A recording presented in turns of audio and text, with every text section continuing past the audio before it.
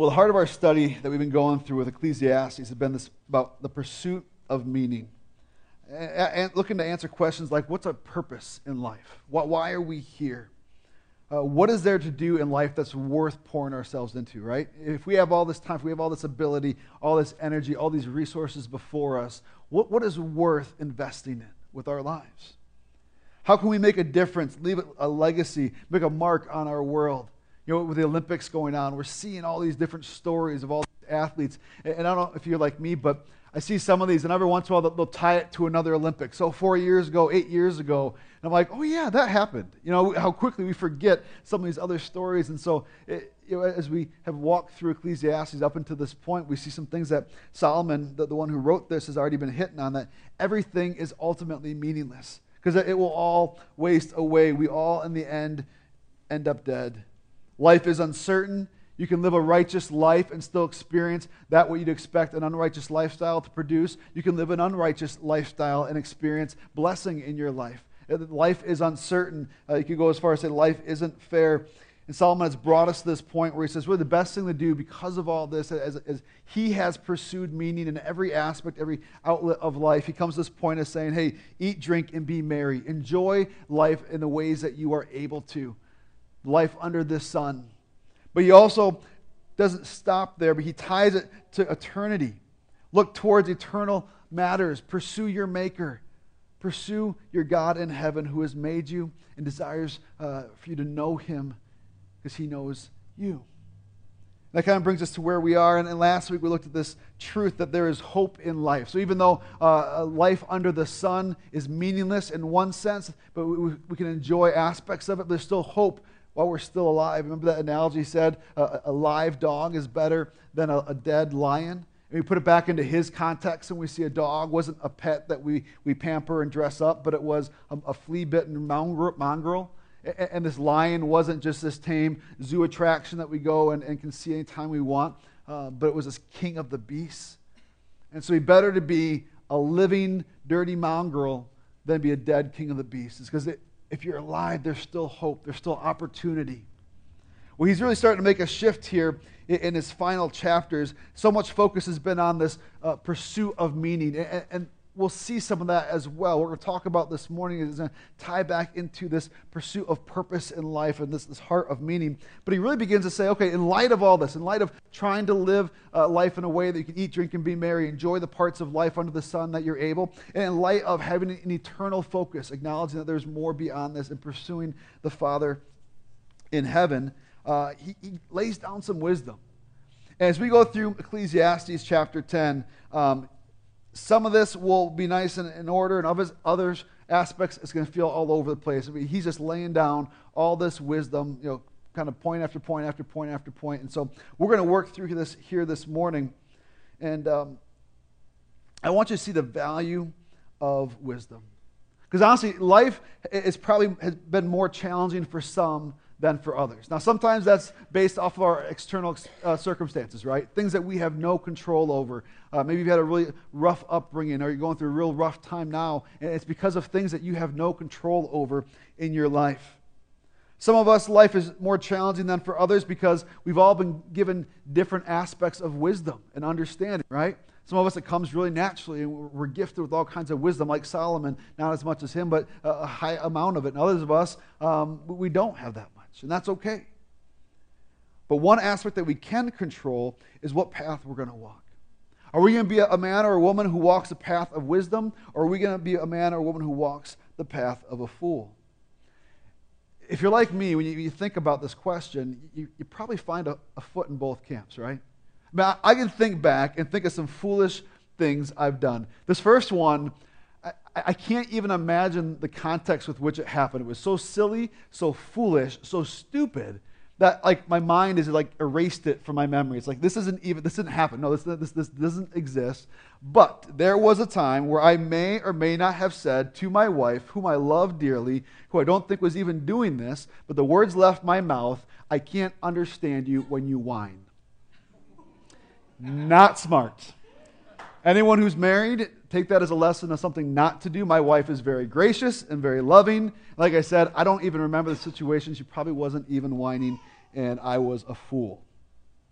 Another thing that my wife has asked me, she said, did you turn the breaker off? I was doing some work on our home, replacing some outlets, and I said, no, I don't need to. I was wrong. I was foolish. This has been something that I had my whole life. In high school, when I had my license, was able to drive, there was a time where I was just kind of burning the candle at both ends, if you know the expression. I was just really just kind of not getting good sleep and working and going to school, and I was in a play, and I was driving my sister's car at the time, and I happened to kind of nod off behind the wheel and put it in a ditch and hit a culvert and shred front two tires, and the whole engine dropped and pretty much totaled the car. Foolish. Another time in high school, I was at a friend's house. It wasn't even his house. He was house sitting for a friend. And of course, you get a bunch of teenage guys together. What do? You chicken fight. It's just the main thing you do. So we get up on each other's shoulders, and we quickly realize we're going to break something. So we need to find the most open space in the room, or in the house, which of course was the master bedroom. So we go up into the master bedroom, and we're doing chicken fighting. And me and my buddy, we were just unstoppable. And which was odd because I was on top and I was probably one of the heavier guys there, and he was holding me up, and so that, actually no, I take that back. I was on the bottom, he was on top. Anyway, if you know what chicken fighting is, someone's on your shoulders and you're wrestling, trying to knock each other over.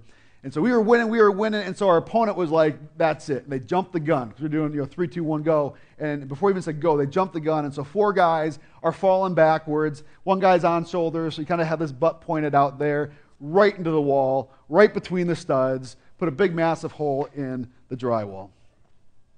We almost got away with it. We kind of patched it and covered it up, but we left the equipment out and the light shining right on it. So anyway, foolish. And so I am no stranger to foolishness. And I suspect that you can relate to this in some aspect as well. But the good news is this, that we can always seek more wisdom. However much wisdom you have right now, there is more to be had. James 1:5, if any of you lacks wisdom, let him ask God, who gives generously to all without reproach, and it will be given him. And so in the very pursuit of wisdom, we see God's promise that he will meet us in that place, and he will grant us wisdom. That's great news. So let's pray to that end before we continue any further. Father God, we ask just for that. We ask for wisdom. We acknowledge that there are foolish things we've done, Father. Sometimes it's just been a moment in time where we made a foolish decision and there was stupidity that ruled the day. Other times it's been a season of life, Father, where we've made foolish decisions and we've stayed in that place and continued to walk in that place, Father. First, I would ask that you would bring to mind, bring to light, help us to be thinking about the ways in which we've been foolish, Father. Help us to see our lives with your eyes and to see the areas of foolishness. And then, Father, I pray that you would grant us wisdom as we walk through Ecclesiastes chapter 10. Help us to see the lessons that Solomon learned in his wisdom and his experiences. Help us to learn from his mistakes. Father, I pray you would grant us wisdom in this time here. We thank you so much that your word promises that you'll meet with us and that you will grant us that. And so we thank you for that. In your name, amen. So let's jump right in. Ecclesiastes chapter 10, verse 1. We ended last week with this. Dead flies make the perfumer's ointment give off a stench. So a little folly outweighs wisdom and honor. Basically, if you're not convinced yet that it's worth pursuing wisdom over foolishness, we begin right here at the beginning of chapter 10. Foolishness is easy. Wisdom requires tools and skills and the tool of knowledge and wisdom, and then putting it into use. And all this work can go into wisdom, and yet, like a fly in perfume, all it takes is a little bit of folly to mess it all up. Think of it this way. Picture a seesaw in your head, an industrial-sized, big, massive seesaw, and all the kids that we had up here, put them on one end of it, and then put like a sumo team on the other. You can have all these kids, but all of a sudden you have the sumo team, and they're just going to launch them and go fly them because it doesn't take much. Just one bit of folly can outweigh a whole mess of wisdom. But there's still hope because we can gain more wisdom to the point where it overpowers our folly. At VBS this year, we had a tug-of-war competition, and they always did different groupings with each team. And at one point, they said, let's do students versus the leaders.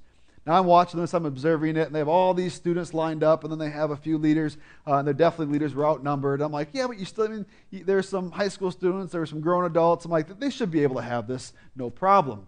and they get obliterated. I mean, just drug right across the line.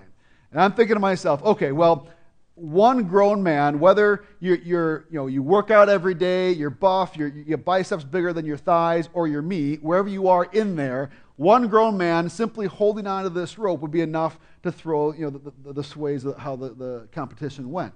I was wrong again. I jumped on there. We put everything we had, and we still lost. Because eventually you can see those numbers can outweigh. And so even though a little bit of folly can ruin a whole bunch of wisdom, if you're in a place where you say, Steve, I have all kinds of foolishness in my life, we can continue to be in a place where we add wisdom to our life, and it overcomes the folly that we've already walked. But the other question we can ask of ourselves is, what's the fly in our ointment? What's the internal struggle? What's the foolishness that we've allowed to be in our perfume that we haven't dealt with? Because I think that's some of the things that we're going to be thinking about here today as we look at what does it mean to be someone who walks a path of wisdom and not foolishness. So Ecclesiastes continues in verse 2. A wise man's heart inclines him to the right, but a fool's heart to the left. Now, something that I've tried to drill into us here each and every morning is that each book of the Bible was written in a specific time period, to a certain culture, to a particular people. Why is this important? Because if we don't acknowledge this, it's very easy to take things out of context. A lot of times what we do is we'll take our culture's current status and we apply that to Scripture. That's the wrong way to go about it. Because if we do that, what does this say? This becomes a political statement that I'm surprised more politicians haven't grabbed. I mean, it's right there. A wise man's heart inclines him to the right, but a fool's heart to the left. I don't know why the Republicans haven't been all over this. But that's not what it's saying. That is not what it's saying. We need to start in the context with which it was written. And when we understand that, we see in Solomon's time, this concept of right wasn't one political direction, but was considered a seat of power, of righteousness, of purity. If you sat at the right hand of God or right hand of the king, it was a place of favor. And the left was the opposite of that. And so you wanted to be in the path of, you wanted to be in the seat of the right hand and not the left. You want to be in the seat of power and strength and not the left. And so when we understand that, we can say, okay, well, there's a choice to make. We can either choose this choice of power and strength being at the right hand, make a choice of wisdom, or a choice of foolishness. So that's what he's saying there in verse 2. And he continues, verse 3, even when the fool walks on the road, he lacks sense, and he says to everyone that he is a fool. You know, a valid question we can ask ourselves is, am I being a fool? Am I foolish in my life? And what's interesting is, while there may be components we can see in our life, yes, I've been a fool here or there, just the fact that we're asking that question acknowledges a desire for growth, right? It's just, help me to see, God, where I've been a fool so that we can take this next step and grow. Whereas the fool is just out there says to everyone that he's a fool. Fool looks at others and calls them out, but someone who's wanting to grow and choose wisdom, it's going to begin with humility. So if we desire to walk this path of wisdom, then we must begin with humility. Thursday and Friday of this week was the Global Leadership Summit through Willow Creek, and they host it at their campus as well as many other churches. I think they have almost like over 500 in the nation and over 1,000, or close to 1,200 across the world. But on the second day, Danielle Strickland of the Salvation Army spoke, and she was talking about humility. And she made this comment here about humility is agreeing with God about who you are. Humility is agreeing with God about who you are. Take a minute and just kind of think about the weight of that. Well, we can look at it from the standpoint of those who have trusted in Jesus as their Lord and Savior. You can say, okay, well, I'm a saint. I'm forgiven. I'm a child of God. And those are all great things. We also need to acknowledge our position before God before we receive Christ. We're a sinner. We've messed up this beautiful life that God's given us. We've messed it up with sin. We're a sinner in need of Savior. We need to be redeemed. We need to be refined. And even after we receive Jesus and been forgiven of our sins, there's still this ongoing process of being made more and more like Jesus. And so once we begin to understand who we are and what we're like, and we begin to acknowledge that we are not the center of our world. So you say, well, I know I'm not the center of the world, but I'm the center of my world. with my family, my friends. I mean, I'm the center of their world, okay? But I know I'm not the center of the world, we're just theirs. No. God is the center of our world, both individually and corporately. And humility is an acknowledgement of that. The path of the wise is a path of humility. We have just some truth statements here, kind of based off what we see that we're unpacking here in Solomon's chapter 10 here. And one of the first ones, the path of the wise is the path of humility. If we want to choose this path to the right, if we want to choose a path of wisdom, it begins with humility. Verse 4, if the anger of the ruler rises against you, do not leave your place, for calmness will lay great offenses to rest. All right, so what's he saying here? He's saying basically, don't cut and run when your boss comes around, he's mad at you. Or you put any authority figure in there, any ruler, anyone that would have a place of authority in your life. When they come and show up and they're angry, he's saying don't cut and run. Don't run from that, but approach it with calmness. So we see, first he's saying stay put. Why? Because difficult people are everywhere. So if your boss is angry with you and you're just fed up with it, I'm done, I quit, I'm going to go somewhere else, guess what? You're going to go to another place that has difficult people as well. And give it time. Sooner or later, a situation will come up where someone in authority is angry with you. And then do you just cut and run again? No, Solomon's saying, if you want the path of wisdom, stay put. And approach one who is angry with calmness. Stay put and stay calm. And this may sound overly simplistic to you. It did to me at first. But think about the last time someone was angry with you. How did you respond? Have you ever done this where you're perfectly fine, all of a sudden someone shows up and they're mad at you, and you feel that they're unjustified in that anger? And so then how do you respond? If you're like me, you probably respond with anger. I'm mad that you're mad, because you don't have a right to be mad. And now we're allowing someone else to, in essence, control our feelings. Just because they're mad, now we're allowing them to control us. Now we're mad too? It doesn't make sense. Solomon's saying, stay calm. Stay put and stay calm, because that calmness will take care of all kinds of offenses, will lay great offenses to rest. So next time you find yourself in a position where a ruler or someone over you approaches you and they're angry, stay put and stay calm. The path of the wise is the path of calmness. All right, let's keep going.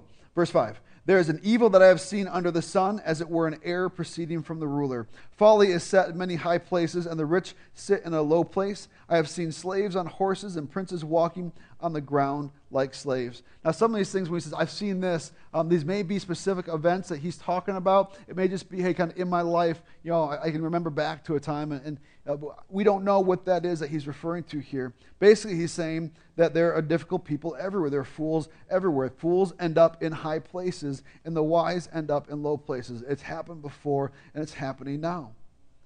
The wise path does not guarantee you a position of honor in life. Some aspects of life, if you choose a path of wisdom, following in those kind of decisions, you'll be cast aside. If you're familiar with the show America's Got Talent, basically they have all these variety acts that come on, and they do their show in front of a live audience, and if it's good, they get to go on to the next round. If it's bad, they get buzzed, and then they basically eliminate down until you have one top act that gets a show.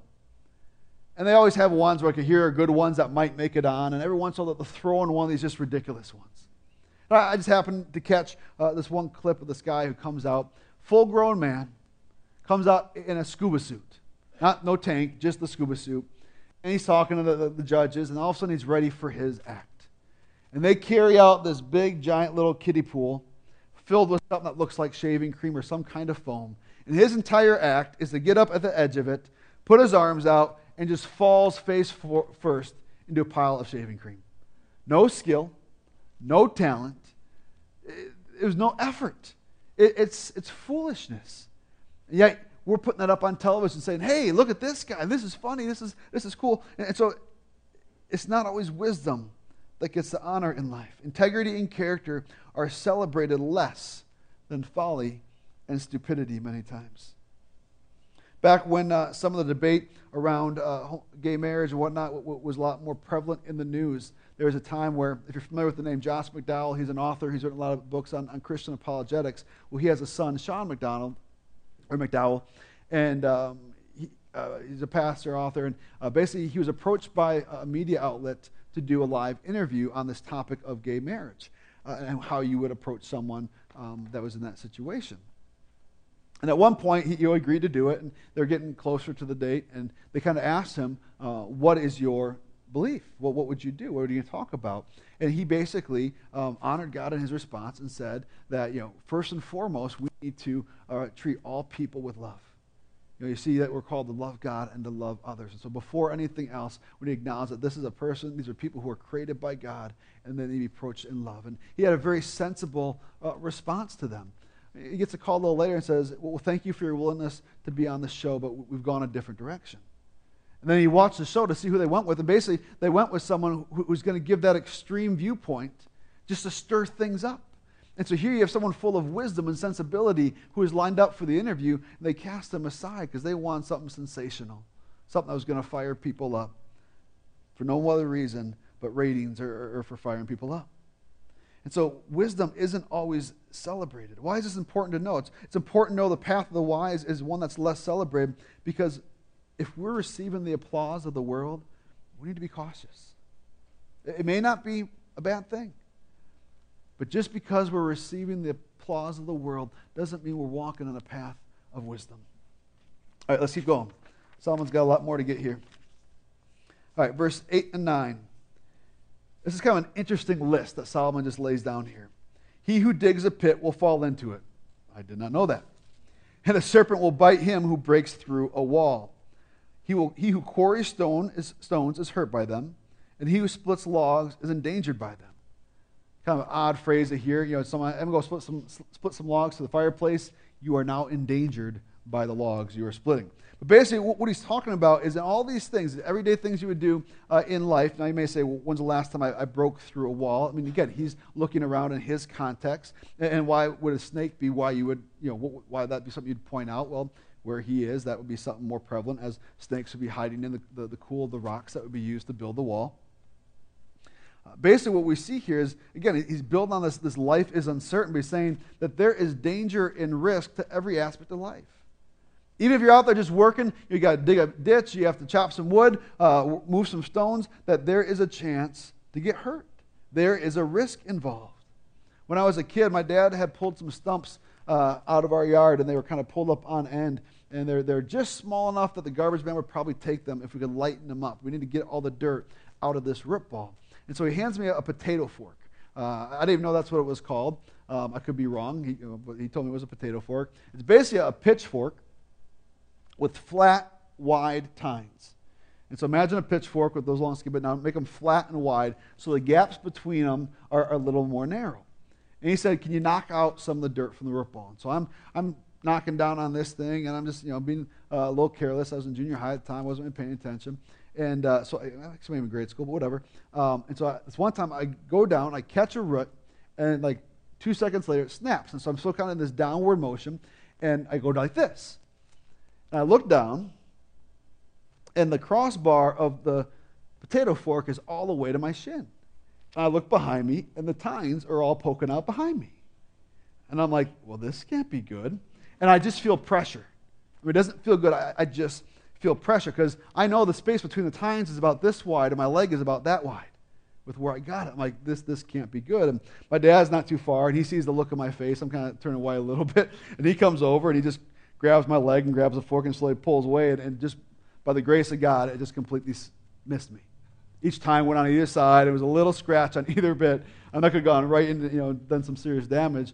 But no, just kind of straddled either side of my leg.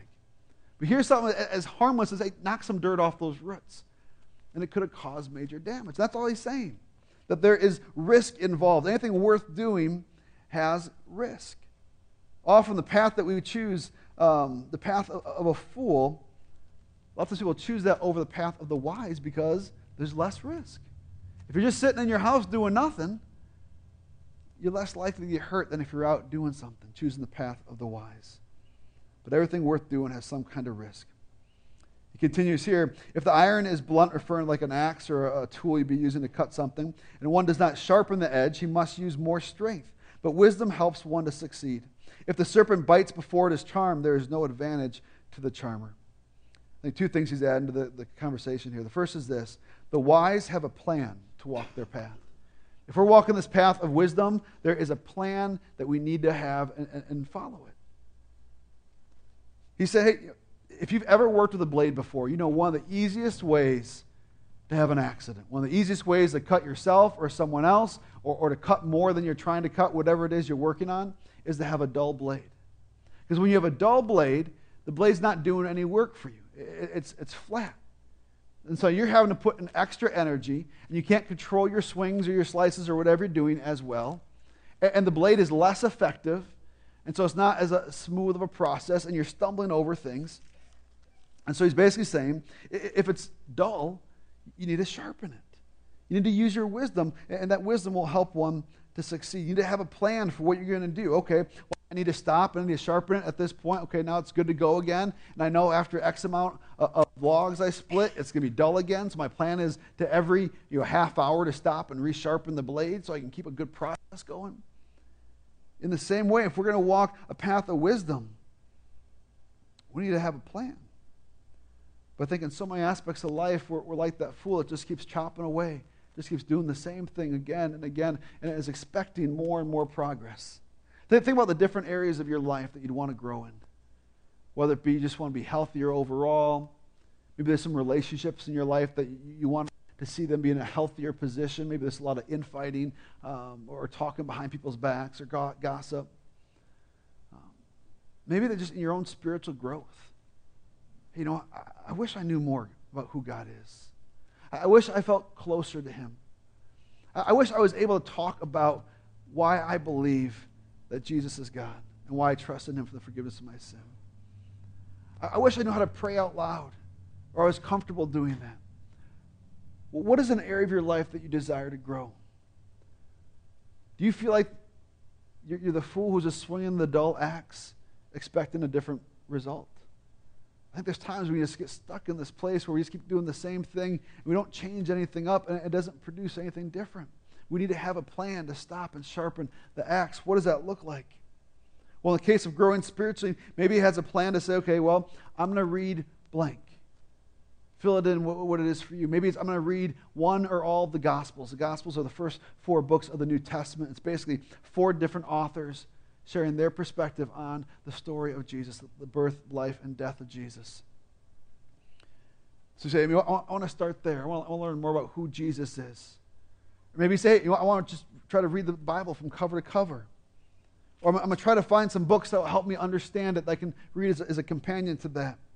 Maybe you say, my plan is to join a group, whether it be a serving group or a home group. My plan is to partner with someone who's gone before me, who's further down the road than I am, who's grown in the ways I desire to grow, so I can ask them how they did it, so I can seek wisdom from them. Maybe your plan is, hey, I'm going to gather some others around me who are like-minded so we can encourage one another and spur each other on. But have a plan. Then we look at this little bit here about the serpent bites before it's charmed. We see that the wise use their plan. It may sound silly, but I think we need to emphasize that. It's one thing to put the plan together. It's another to put it into motion and do something with it. Do you know what kind of a snake charmer doesn't charm a snake? A dead one. That's basically what he's saying. Well, what good is it to have all the skills to charm a snake if you bust a snake out before you've charmed it and it bites you? The snake charmer can have all that wisdom to know how to control and charm the snake, but if he doesn't use it, he's going to get bit, and then he's dead. So we need to have a plan, and then we need to put it into action. We need to ask ourselves, what are we waiting for? What's holding us back from putting these steps into place? I feel like, Steve, I'm not sure what that looks like. I'm not sure what to do. What does it look like to put my plan into action? Well, for one, those things I listed off could be taking the first step in that, whether joining a group or partnering with someone or putting a reading plan together. But sometimes it's taking steps in areas of our life that we know that God has already called us to. Sometimes there's general aspects of our life that God's word has already spoken on. Different moral things where you say, what kind of life should I live? As a follower of Christ, we were called to die to ourselves and to live for Christ by serving others. We're called to love God and to love others. You can see a theme in there, to have our focus on God and our focus on caring for others. And so already we can see, okay, well, how should I live my life? What does it look like? We can see in God's word in many ways, this is what the life of a Christ follower should be. But I think we desire that same amount of clarity when it comes to everyday decisions in life. When it comes to bigger decisions about where should I live, where should I work, who should I be with, who should I marry, what school should I go to, where, what should I wear today? And sometimes we want that same level of clarity we can find in Scripture about how to live a moral life that would honor God. The fact of the matter is rarely do we hear that from God. I think sometimes we use that as something that gets us stuck, right? We just sit and we're like, well, I'm waiting to hear from you, God. I'm waiting to hear from you. Well, I think God's saying to you, go. If it's this school or that school, you know what? I'm good with them both. Go after one. Bring it to God in prayer, and then unless you are finding one is going to dishonor him, then which one do you want to do? The analogy I love to give in this circumstance, it's like my kids saying, Dad, can I go play? And I say, yes, go play in the backyard. That's my one parameters. I want you to stay in the backyard. Well, okay, Dad, do you want me to play in the sandbox? I don't care. Well, what about the swings? That's fine. Well, should I go color with a chalk on the sidewalk? You can do whatever you want. Just play in the backyard. Imagine sending your kid out to do that and just seeing them sit in the middle of the grass doing nothing. What's wrong, honey? Well, you didn't tell me to play with a toy. I said you could play with anyone you want, but which one should? That's we get stuck in that rut with God sometimes, where we're looking for that clear message. We want to open up our Facebook and have a message from God that says, okay, here's the plan for the day. But we don't get that.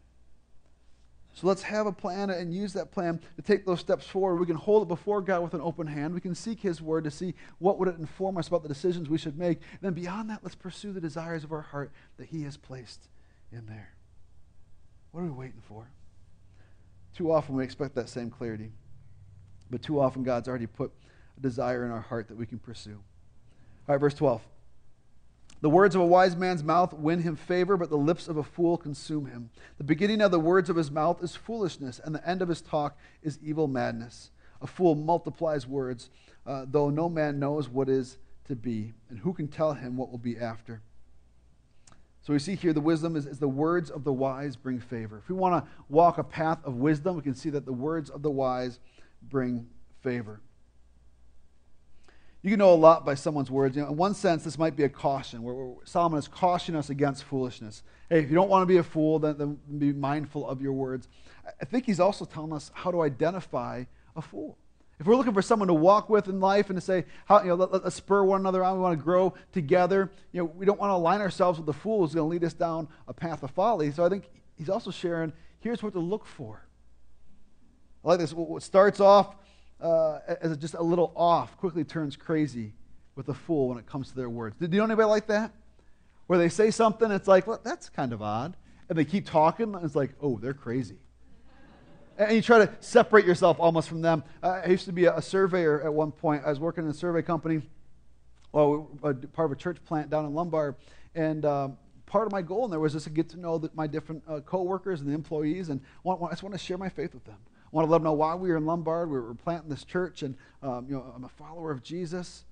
And so part of that is just building a relationship, getting to know different people. And so there's a time where I was talking to one of the people in the office, and one of my fellow crewmen who work out in the field had come in, and he had to get something done in the office too. And so we're both standing there, and somehow we got in a conversation about purity.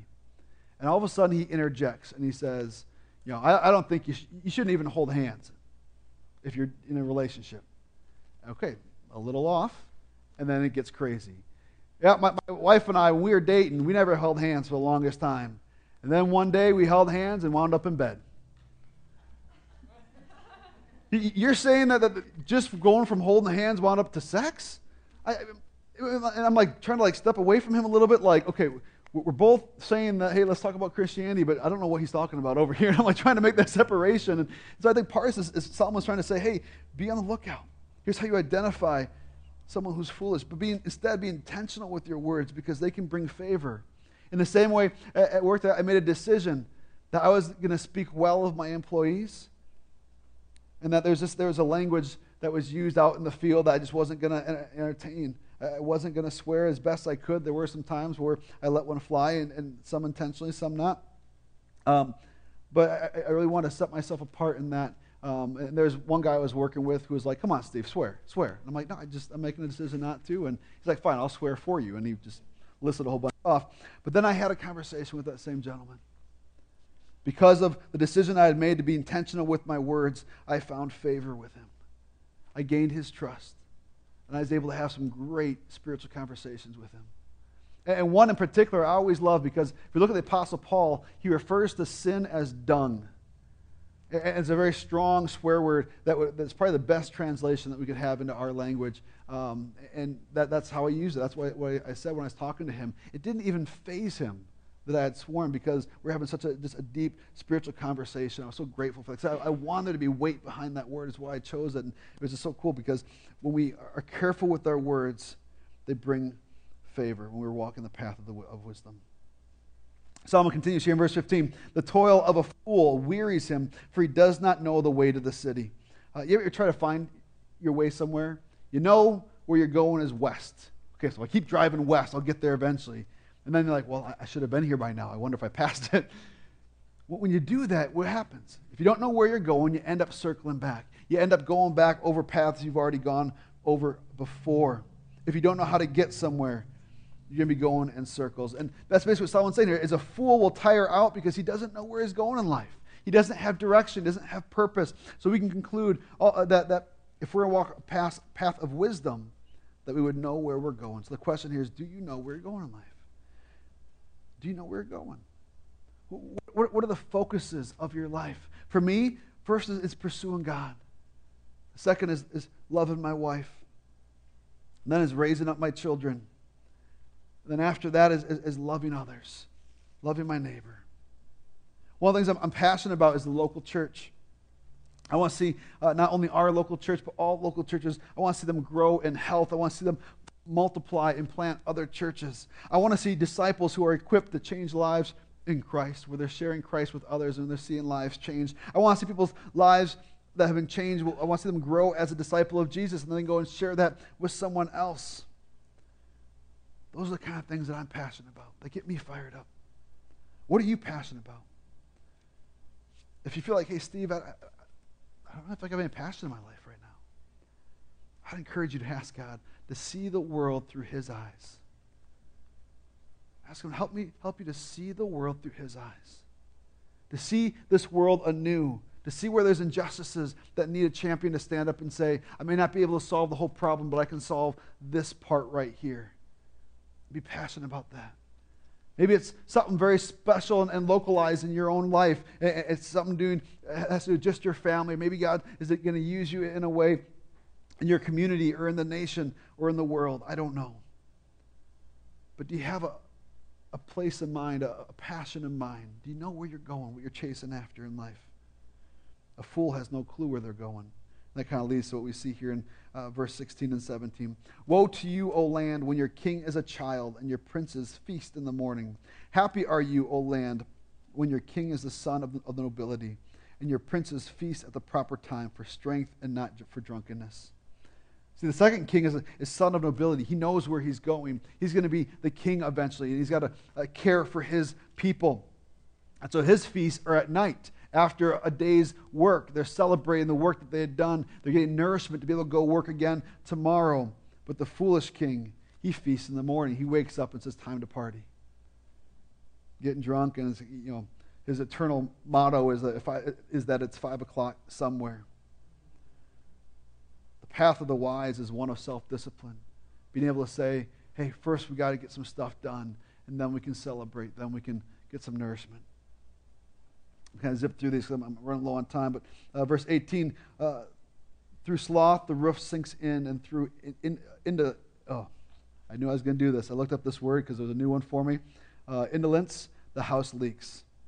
So sloth is referring to this reluctance to work. So basically saying, if you're reluctant to work, the roof will begin to sink in. Things will start to break. Indolence is a lack of activity. Both translate as lazy. But that sloth is a reluctance to work. But then it says, hey, once you have this lack of it, what happens? That's when the roof begins to leak. I thought this question, well, what makes a roof leak? Besides an act of God, what makes a roof leak? And the more I thought about it, I'm like, well, honestly, ultimately, it's laziness. Yeah, you can make an argument, well, I didn't know this. But if you are caring for a roof and it begins to leak, and there wasn't this massive damage of a tree falling on it or something, it's because there was a slothfulness attitude there, or there was an indolence where it was, I don't want to deal with it. And eventually it gets to the point, if we continue in that laziness where the roof is leaking over our head, and we just finish our beer and set the empty beer can where the leak's coming through. I mean, that's kind of the picture that he's painting here. When we have no clue where we're going in life, we have no self-discipline, the fruit of this kind of life is laziness that leads nowhere. There's a country song by Alison Krauss called The Boy Who Wouldn't Hoe Corn. And as you go through the lyrics of this song, basically there's a young man who plants his field, and the corn comes up, and he just doesn't get out to do anything with it.